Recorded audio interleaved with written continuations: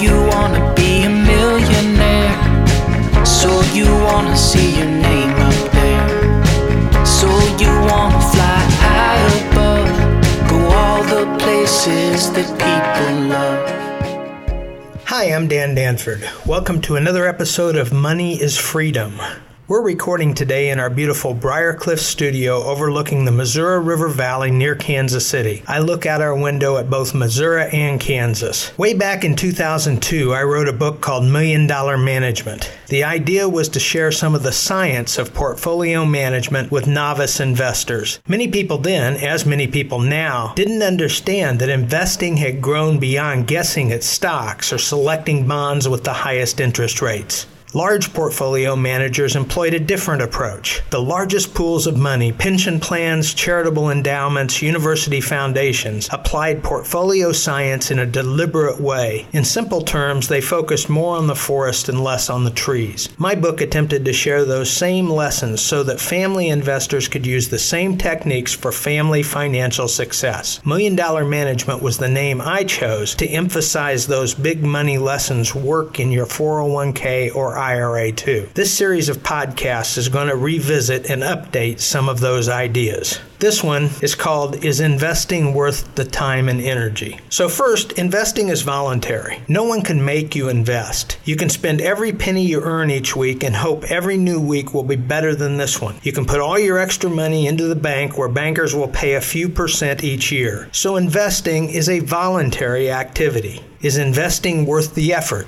Yes, good investing can solve a lot of problems. Investing is primarily about using your extra money to make more money. What is the result of more money? Fewer worries, more freedom, and ability to give and help others. So yes, good investing is worth the effort. But the results of investing are incremental. In other words, with good investing, your savings might grow to, say, $100,000. But the same savings rate into a bank account or a box under your bed might have still reached $80,000. Your massive efforts at investing added just $20,000 to the situation. So pouring a lot of time or energy into investing may not be worth all those efforts. Truthfully, success in investing is tied more to behavior than study. The discipline of saving, dollar cost averaging, and emotional control bring far more to the bottom line than studying the Wall Street Journal or the Motley Fool. Here's what Warren Buffett said on the subject. We don't have to be smarter than the rest. We have to be more disciplined than the rest. So here are some practical solutions. I suggest that you use goal-based investing. In other words,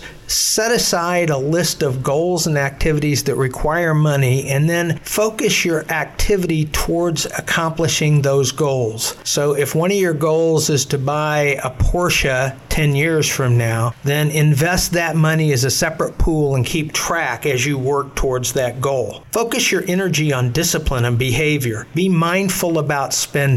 Remember that most of the big money in investing is done by professionals. You are an amateur competing against professionals. Delegate the tasks that bore you and you don't understand. Don't neglect them due to your personality or interests. Put your efforts into the 20% that matters, asset allocation.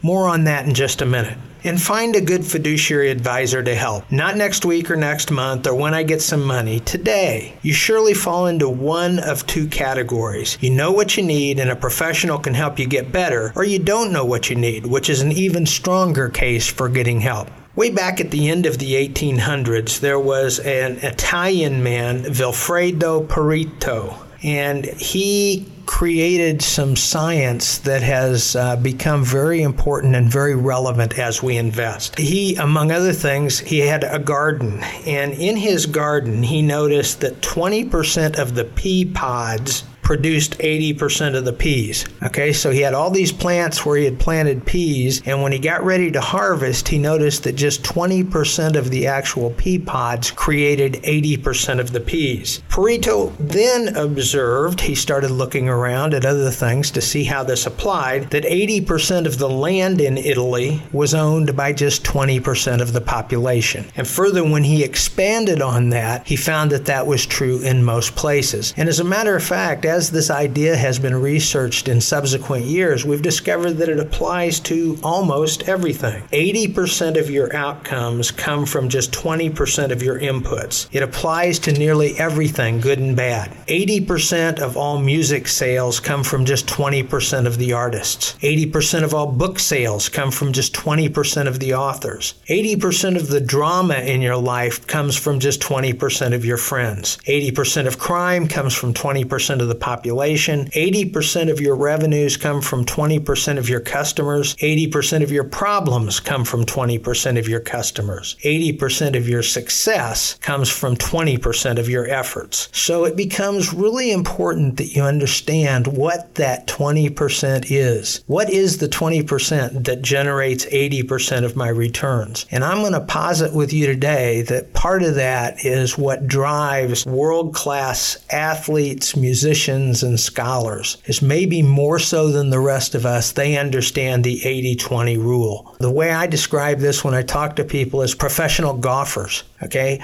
Probably any of us could be much better at golf if we practiced as much as they do. Okay, if we would dedicate ourselves to hitting 10,000 golf balls, our game would probably improve. But we can't do that.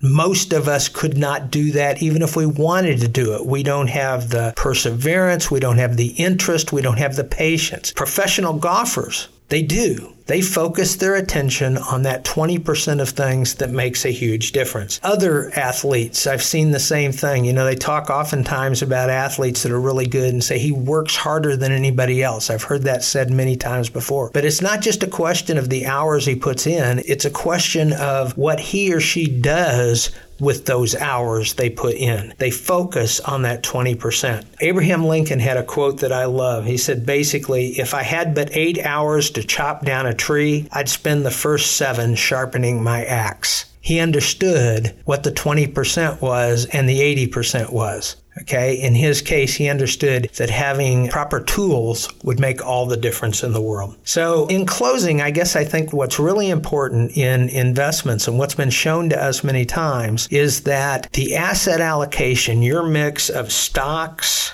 bonds, real estate, cash, will drive your investment performance much more than the individual stocks or the individual bonds in your portfolio. That's the 20% where value is added. Focus on that, your asset allocation and what's appropriate to meet your individual goals. There's an old story where a crowded vendor is selling fishing lures on a wharf. Now, these lures are uniquely bright and colorful, and he can barely keep up with demand. People are just walking up and buying almost everything he's got. A would-be fisherman hollers over to him, over the crowd, and he says, "So, do the fish like these lures?" The crusty old vendor grins and answers back, "Mister, I ain't selling them to fish." Investment people today understand this. They have a new and exciting investment idea every single day. Those CNBC talking heads are interviewing the flashiest expert with the shiniest baubles. It's alluring, intriguing, and distracting. And it sells. What it doesn't do is catch fish. If the ideas don't get you where you're going, then they are poison to your plans. Let's get together and work together to reach your destination. Money is freedom, and freedom is fun.